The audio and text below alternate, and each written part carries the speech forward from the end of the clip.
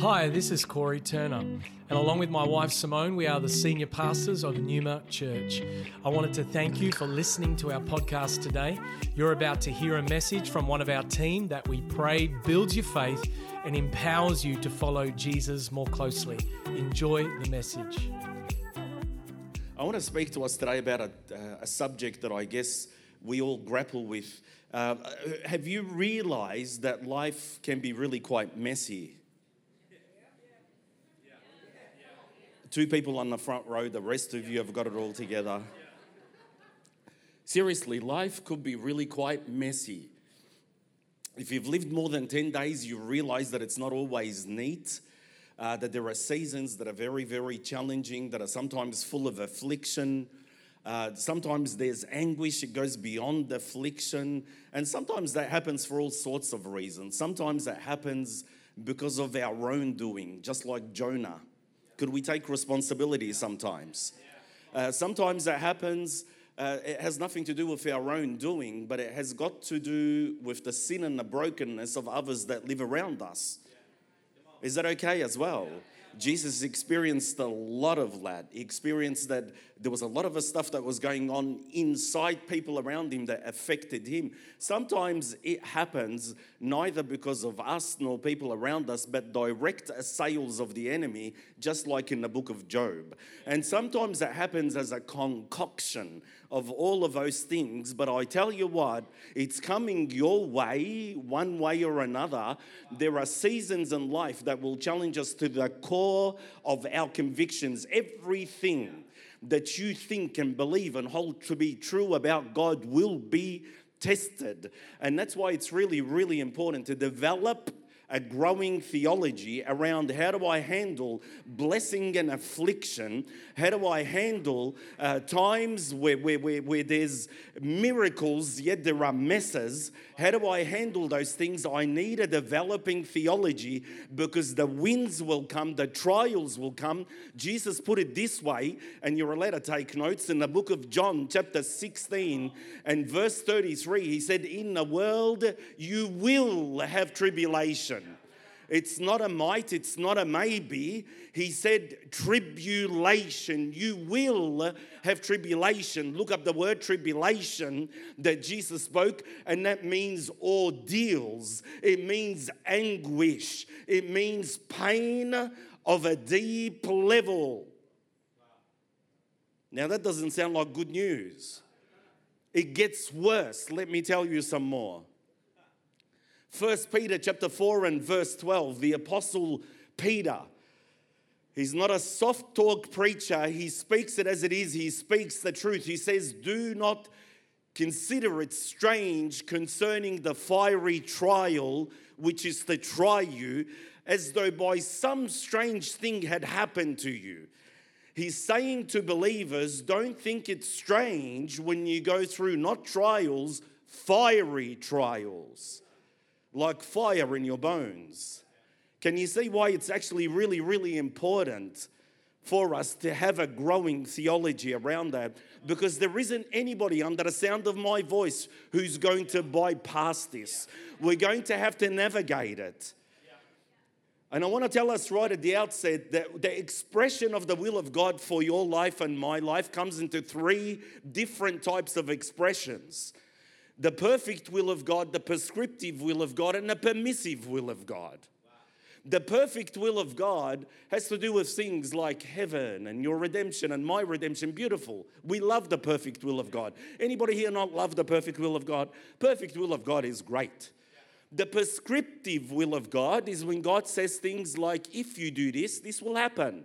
If you call on the name of the Lord, you will be saved. That's prescriptive. That's like a doctor's prescription. He tells you if you take the medication, this is what happens. It's prescriptive. Again, we don't really have too much of a problem with a prescriptive will of God.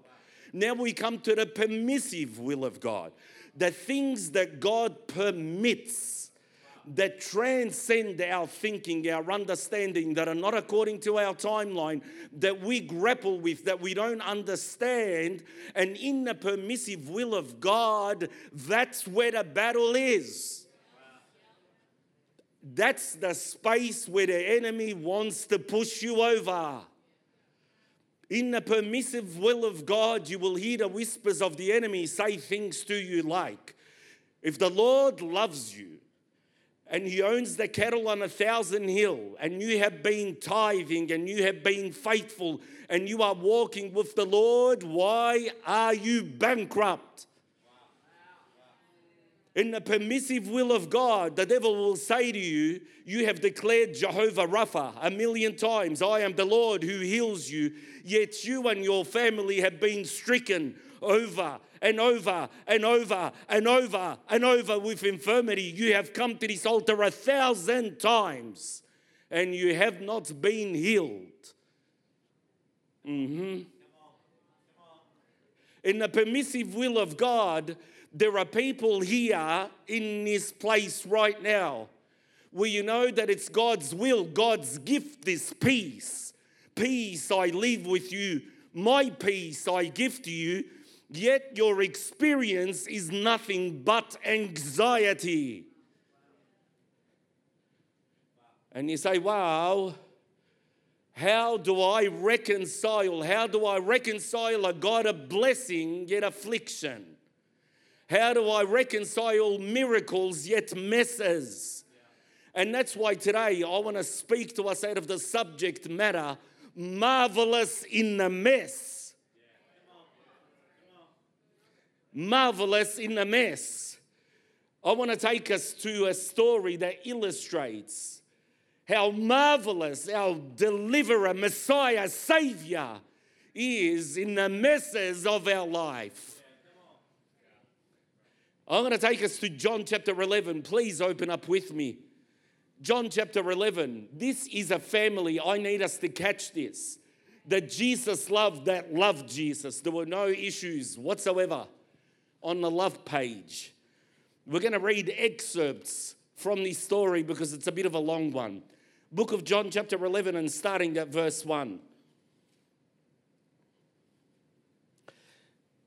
A certain man was sick, Lazarus of Bethany, the town of Mary and her sister Martha. It was that Mary, come on. Yeah. I need us to underline that. It was that Mary who anointed the Lord with fragrant oil and wiped his feet with her hair, whose brother Lazarus was sick. Therefore the sisters sent to him, saying, Lord, behold, he whom you love is sick. When Jesus heard that, he said, this sickness is not unto death, but for the glory of God, that the Son of God may be glorified through it. Now Jesus loved Martha and her sister and Lazarus. So when he heard that he was sick, he went straight away.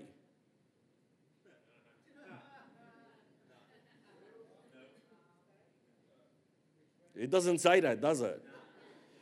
When he heard that he was sick, he stayed 2 more days in the place where he was.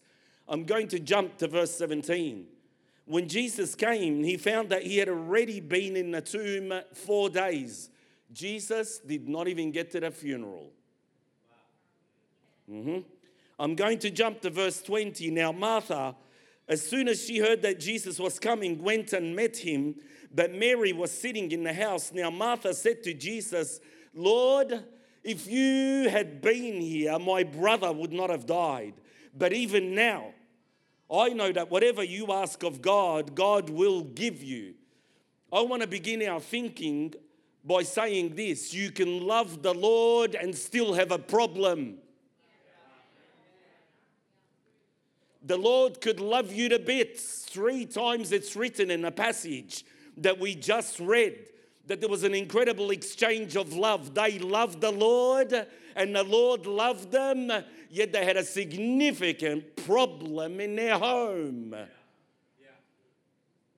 As a matter of fact, the Apostle John, by the inspiration of the Holy Spirit, makes very clear in verse 2, it was that Mary, not just any Mary, it was that Mary who anointed Jesus with fragrant oil and wiped him with her hair. You know what he's saying? He's saying that she was an extravagant worshiper.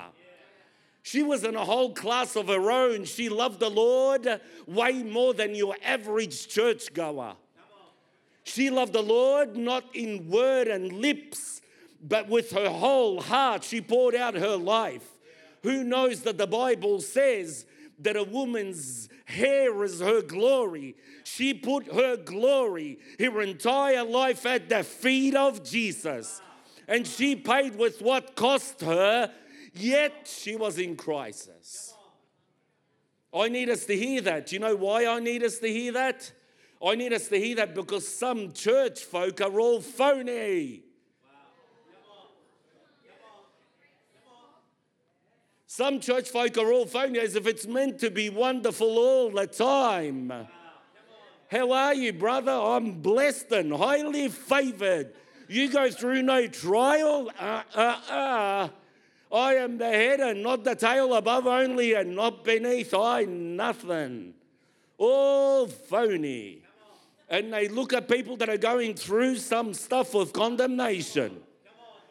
If only they lived by biblical principles. If only they had some faith. If only they prayed. It's because you don't speak in tongues that this is happening to you. Oh, all kinds of things. And there's even a worse type of phony hypocrite.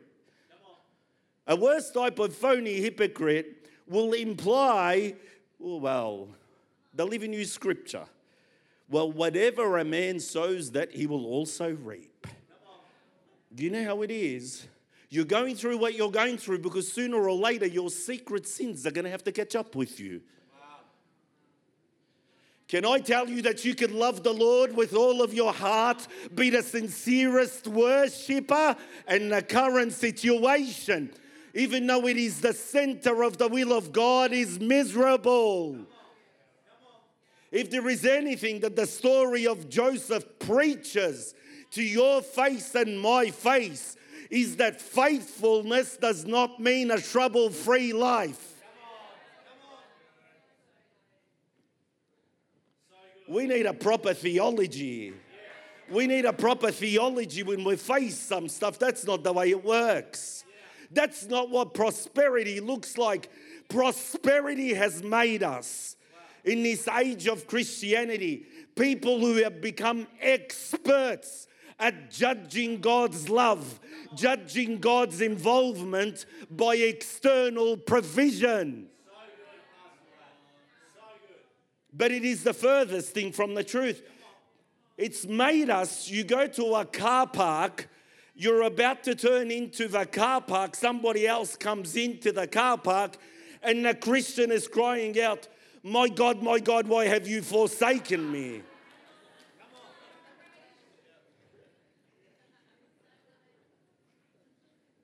Seriously, people post an Instagram post, get under 100 likes, and they're like, the favor of the Lord has left my life.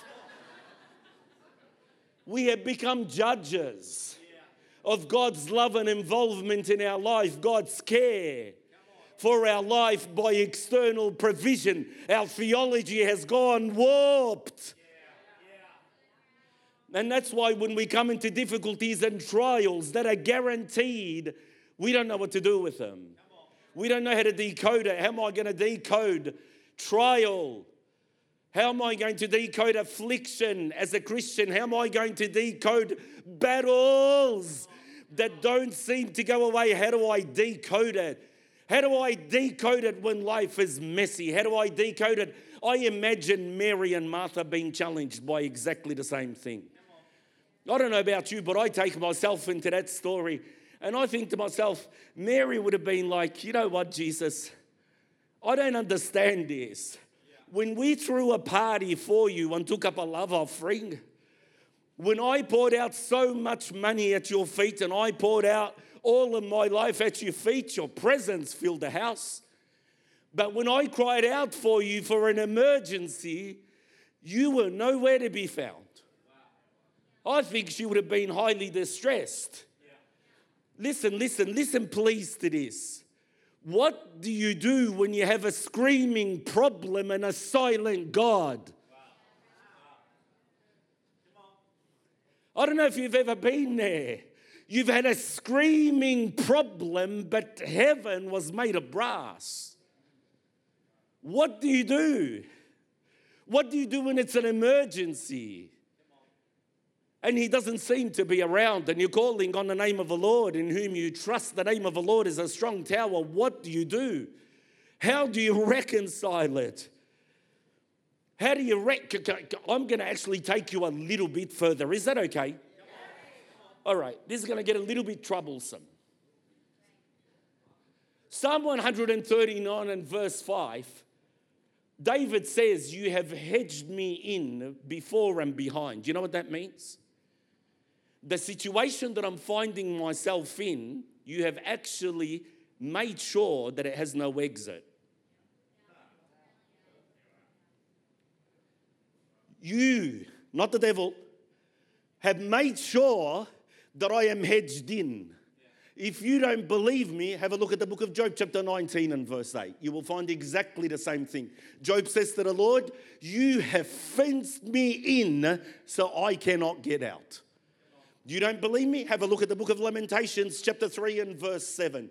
Jeremiah says, you have hedged me in so that I cannot be released.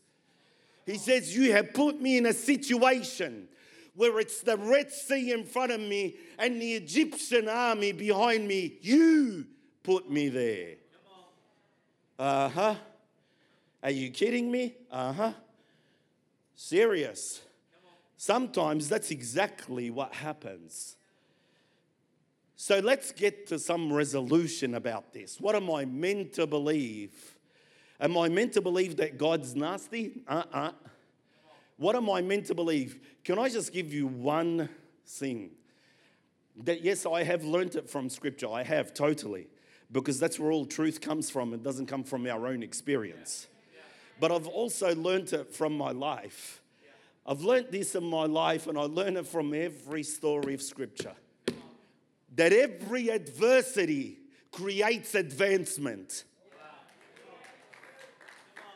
Every adversity, whether through your own doing, whether through the doing of the devil, whether it's through the doing of others, every adversity, God will create an advancement through it.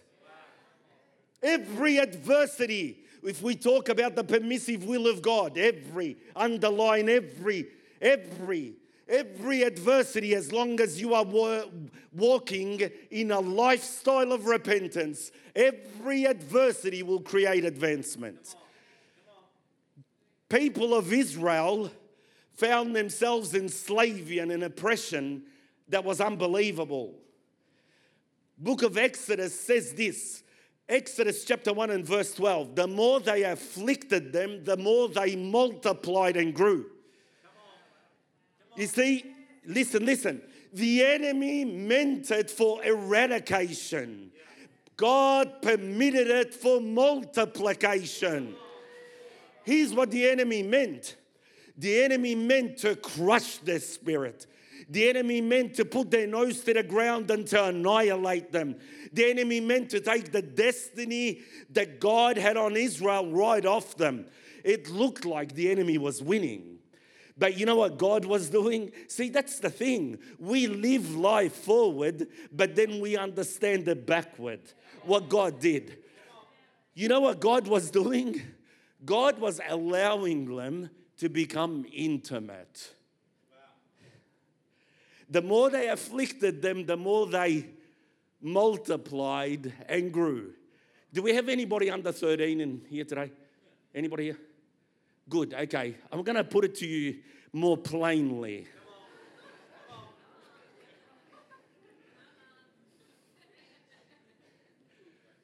The enemy put them together and God said, great, that's exactly what I want. Now have lots of babies.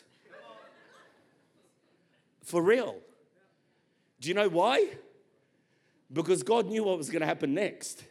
He was going to take them through the wilderness, and they needed to be much more numerous than what they were. They needed to stand against the Perizzites and the Hivites and the Ammonites and all the other rights that were coming their way. And they needed to be knit together. So the Bible puts it in the politest way imaginable, that the more they afflicted them, the more they multiplied and grew. What the enemy thought he was having his way, God was preparing a way. When the enemy was taking adversity to a whole new level, God was preparing advancement to the land of milk and honey. Take it down even to the individual level.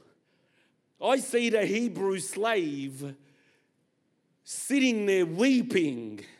I see her crying, her spirit is crushed. She can't understand. I worship the true Jehovah. I love him. How could my mistress, how could she get me day and night? All I do is clean gold and silver. I'm cleaning gold and silver, and as I'm cleaning my mistress's gold and silver, my heart is broken with oppression, because that should be the lot of the people of God, not the lot of the wicked. How, Lord? And she's crying out to God. You know what? She didn't know. She didn't know that she was cleaning the gold and silver that God was going to give her. Because the enemy means adversity, but God's creating advancement.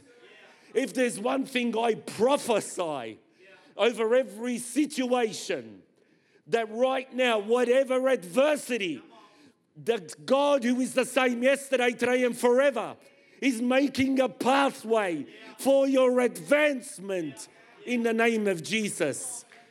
Book of Nahum, chapter 1 and verse 3.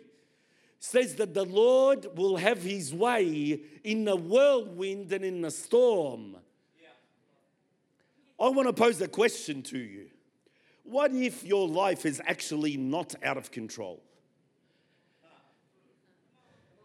What if actually it is the very center of God's will, being the best manager of crisis, knowing exactly what he's doing, as a matter of fact, knowing the very number of hairs on your head?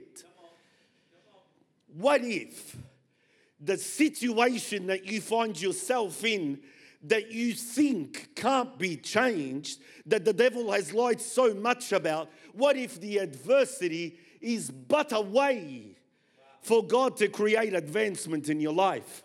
Can I tell you something? Your agony and your destiny are very close relationship. Every bit of agony. There's something that the Lord said to me years ago that I'll never forget. I was going through a particular season where I felt my heart was shattered in 10,000 pieces.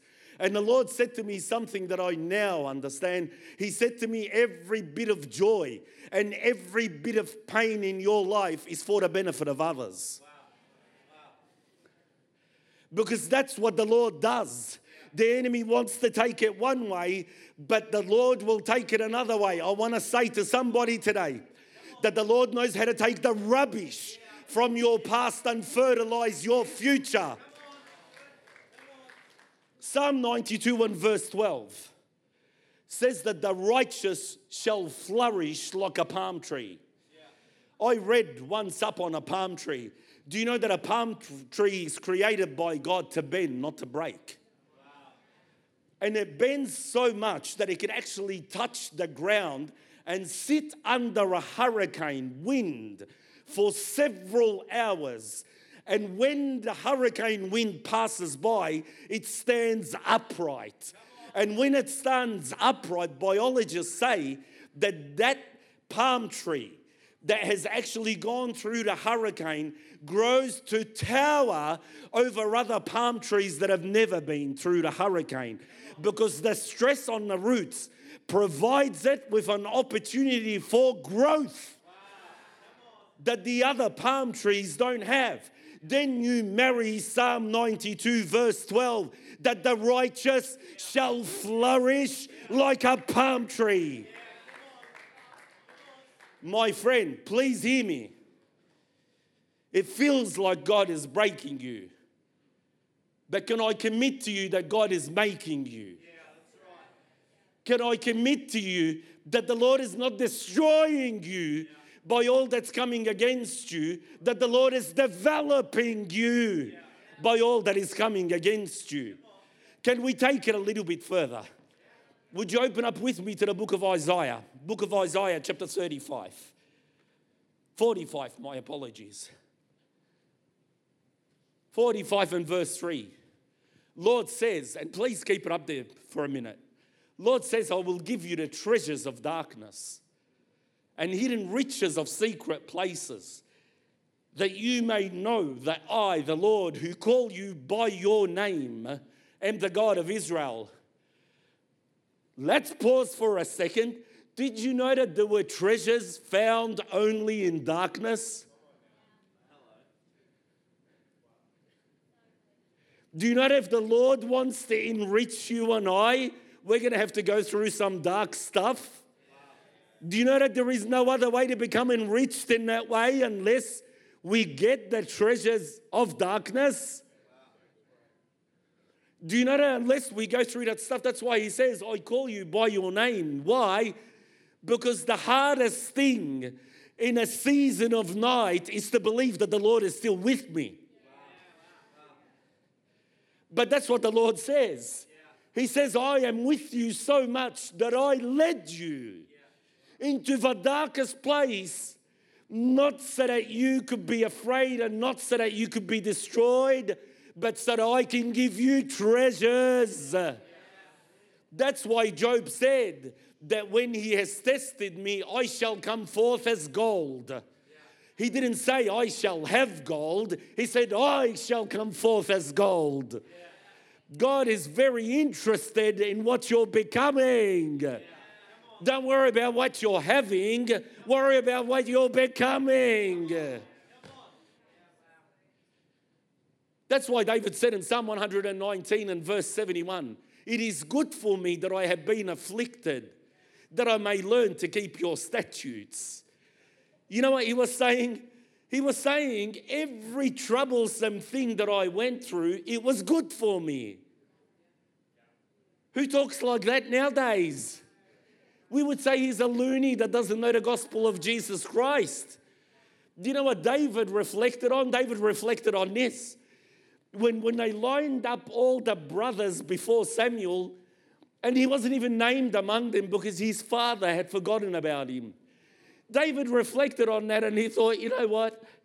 That was the very day that I learned that even if the most significant people around me forget me, that my Heavenly Father will never forget me. It was good for me that I was afflicted. It was actually really good. As a matter of fact, it was good for me that when the call of God came upon my life, I didn't go straight into a palace. It was good for me that I went into a cave. Because it was in the cave that you made me a man of prayer. It was in the cave that I realized I don't need an army.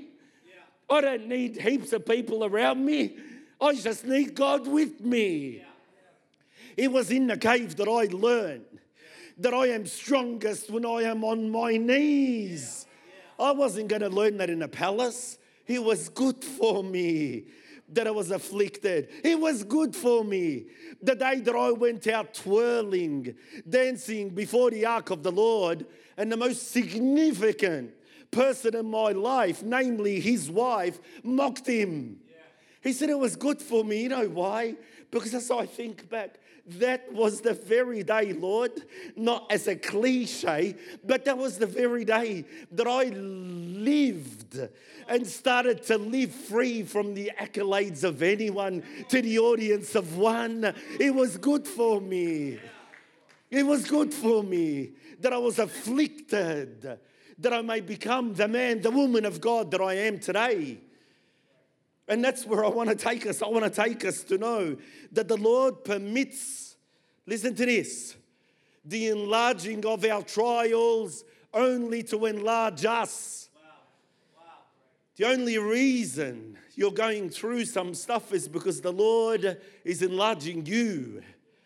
Lord is making you bigger and greater. Archbishop Desmond Tutu said of Nelson Mandela that the prison made the man. It wasn't all the other stuff, it was the prison that made the man who he was. God is forging you, my friend. God is forging you through struggle and experiences. Matter of fact, do you mind if I just go a few more minutes? Because I really need to tell you this. So far, I have implied that every mess in our life has been externally imposed. Let's come to the ones that are self-imposed. What happens when there's a mess in your life that you are the cause of? What does God do with that? Because it seems like only if you're a victim, God is marvelous in the mess. What about if you're not the victim? What about if you messed up?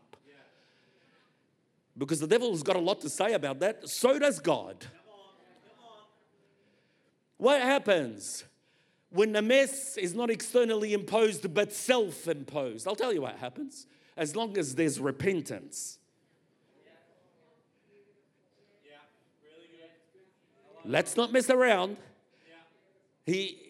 Nothing's going to happen except the will of Satan if there's no repentance, even if you're a believer. Repentance is not an event, it's a lifestyle. Even if you have caused a mess, because of indiscretion and bad decision, even if it's been years, it could be intercepted by repentance. Ask Jonah. What happens? I'll tell you what happens. Pastor Moses appointed his brother Aaron as the associate pastor of Israel. Day one of the job, he said to him, here's what I need you to do. I'm going to go upstairs on the mountain to talk to God.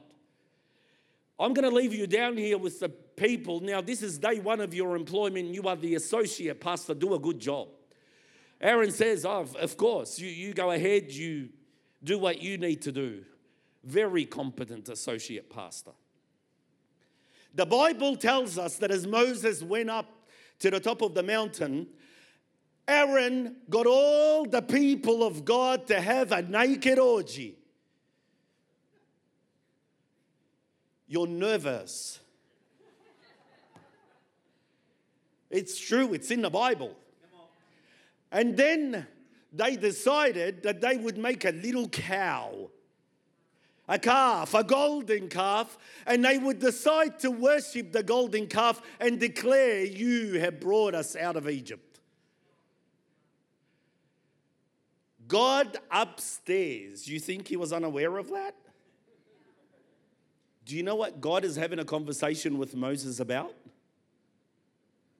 God is saying to him, hey, I'm thinking about Aaron's clothes as the high priest. I'm thinking about this is what his breastplate's going to look like. And I am thinking about this is how kind of the golden chain is going to go from the breastplate to the shoulder. I'm thinking about his future sons and how they're going to stand before me. And God is doing this massive download. Okay. Are we saying that God is a minister of sin? Absolutely not. God knew that Aaron would repent. And look what God had pre-prepared. The book of Hebrews chapter 5, verses 1 and 2 says that every high priest is appointed from men to men for things pertaining to God.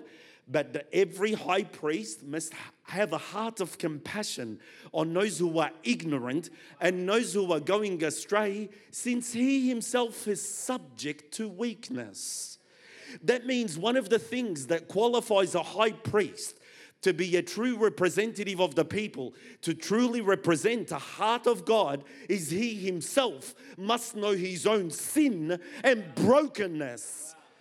God used Aaron's sin to qualify him for his future. I know I've got a nervous church, but it's the Word of God. The Word of God, even if, I'm telling you now, even if you have messed up, repentance will get you right back on schedule. Repentance will turn the adversity into an advancement. Repentance will have a way that the years that the swarming locust has eaten shall be restored. Now let's come to the wisdom of Jesus in the story that we first started with, because it seems like a whole lot of agony. Why, Lord, did you not go? Why, Lord, did you go so late? Why, Lord, did you make sure that he was not only dead, but decayed? Now open up with me to the book of John, chapter 11, verses 14 and 15. Jesus said to them plainly, Lazarus is dead, and I am glad for your sakes that I was not there, that you may believe. Nevertheless, go to him. Jesus said, I did not go deliberately so that you could believe. Well, hang on a minute. Didn't they already believe? Yeah, but let me tell you this. You know what they believed? They believed what they spoke. Here's what they spoke. They said, Lord, if you had not been here, my brother would not have died. You know what that means? They believed that Jesus could heal, but they had no idea that Jesus could raise the dead. It's that very chapter that he says to them, I am the resurrection and the life, that he who believes in me, even though he dies, he shall live. They never knew that. What am I saying? I'm saying this. Please hear this. The Lord sometimes will not do what you want, when you want it, or how you want it, because he has an upgrade for you in mind. They only had faith up to a certain level. He was taking them to a whole other level. That's why God doesn't mind your temporary inconvenience for your permanent good. God doesn't mind disrupting your present for the sake of your future. We need to build a theology that God works on an eternity timeline. He's never in a rush. And that's exactly, he had an upgrade in mind. Worship team, please join me, because if you don't, I'm going to preach for another hour. Listen to me, please. Isaiah 61 and verse 3 says that he gives beauty for ashes. The oil of joy for mourning. He gives beauty for ashes. You know what that means? You can never be beautiful unless you've been burnt. It's just God's way. If we're going to become men and women of God, we're going to have to be okay with trusting God, not generally, but with the details of our life. If we're going to become men and women of God, we're going to have to be okay that though he slay me, yet will I trust him. If we're going to become men and women of God, we're going to have to be okay with the valley, just like we're okay with the mountaintop. He's the Lord of the valley, just like he's the Lord of the mountaintop. It would be totally remiss of me not to conclude this chapter the way Jesus concluded this chapter. In verse 22, he receives this prayer. Here's what the prayer is. Even now I know that whatever you ask of God, God will give you. Can I just say to you that every process has an expiry date? You know your darkest hour can only be 60 minutes.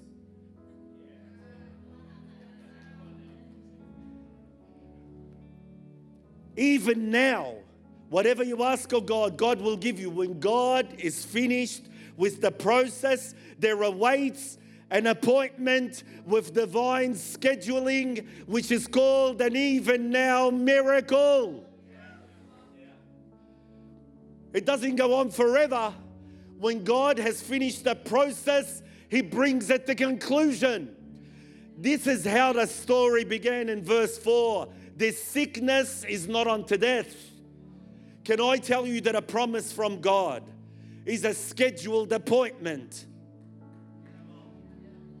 Heaven and earth will pass away, but not one word that proceeds out of the mouth of the one who created it all. It shall all come to pass. Though it tarries, wait for it will surely come. God is not intimidated by the stench of 4 days decay. God is not a prisoner to the laws of physics. He's not like, oh, we're too late now. God is not subject to natural law. God is not subject to a disgraced past. God is not subject to disease. God is not subject to the opinions of people over your life. He ain't subject to any of that. God gave me one word that I'm just going to read out to you verbatim, because especially this word, I feel is a word not only for somebody, maybe many. Sometimes God will take away something you never expected losing because He wants to give you something you never imagined having. They never imagined this would happen. Not in a million years, but that's what the Lord was up to. That's what the Lord is up to. Lord ain't destroying you because you're going through difficulties, my friend. Every miracle comes first our way as a problem. Problems are often the way that God promotes us and furthers us in His kingdom. Don't just embrace a problem. Embrace the problem solver with faith. Walk knowing that He's Emmanuel, God with you. I'm done.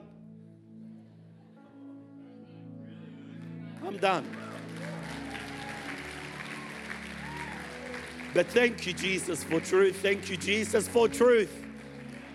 The Word of God is never infotainment. The Word of God speaks before He does. Only reason God's brought this word is because there's so many people that right now you're like a palm tree. You are bent under a hurricane. But the Lord, at the right time, will raise you up, and in the process is growing you. The Lord loves you. Satan will not have his way. You're in the hands of the one who has made heaven and earth. He will not allow your foot to be moved. He who keeps you will not slumber. He who keeps you neither slumbers nor sleeps. The Lord is your keeper. The Lord is your shade at your right hand. The sun shall not strike you by day, nor the moon by night. Lord's got you, my friend. Lord's got you. Be like Mary. Be like Martha. Just keep worshiping when you don't understand. Thank you for joining us for this message today. We don't assume that every person listening has a personal relationship with Jesus Christ. And so today, we invite you to begin following Jesus as your Lord and Savior. The Bible teaches that every one of us has been created for a relationship with God. Sin has separated us from that relationship, but God loved us so much that He gave us His one and only Son, Jesus Christ.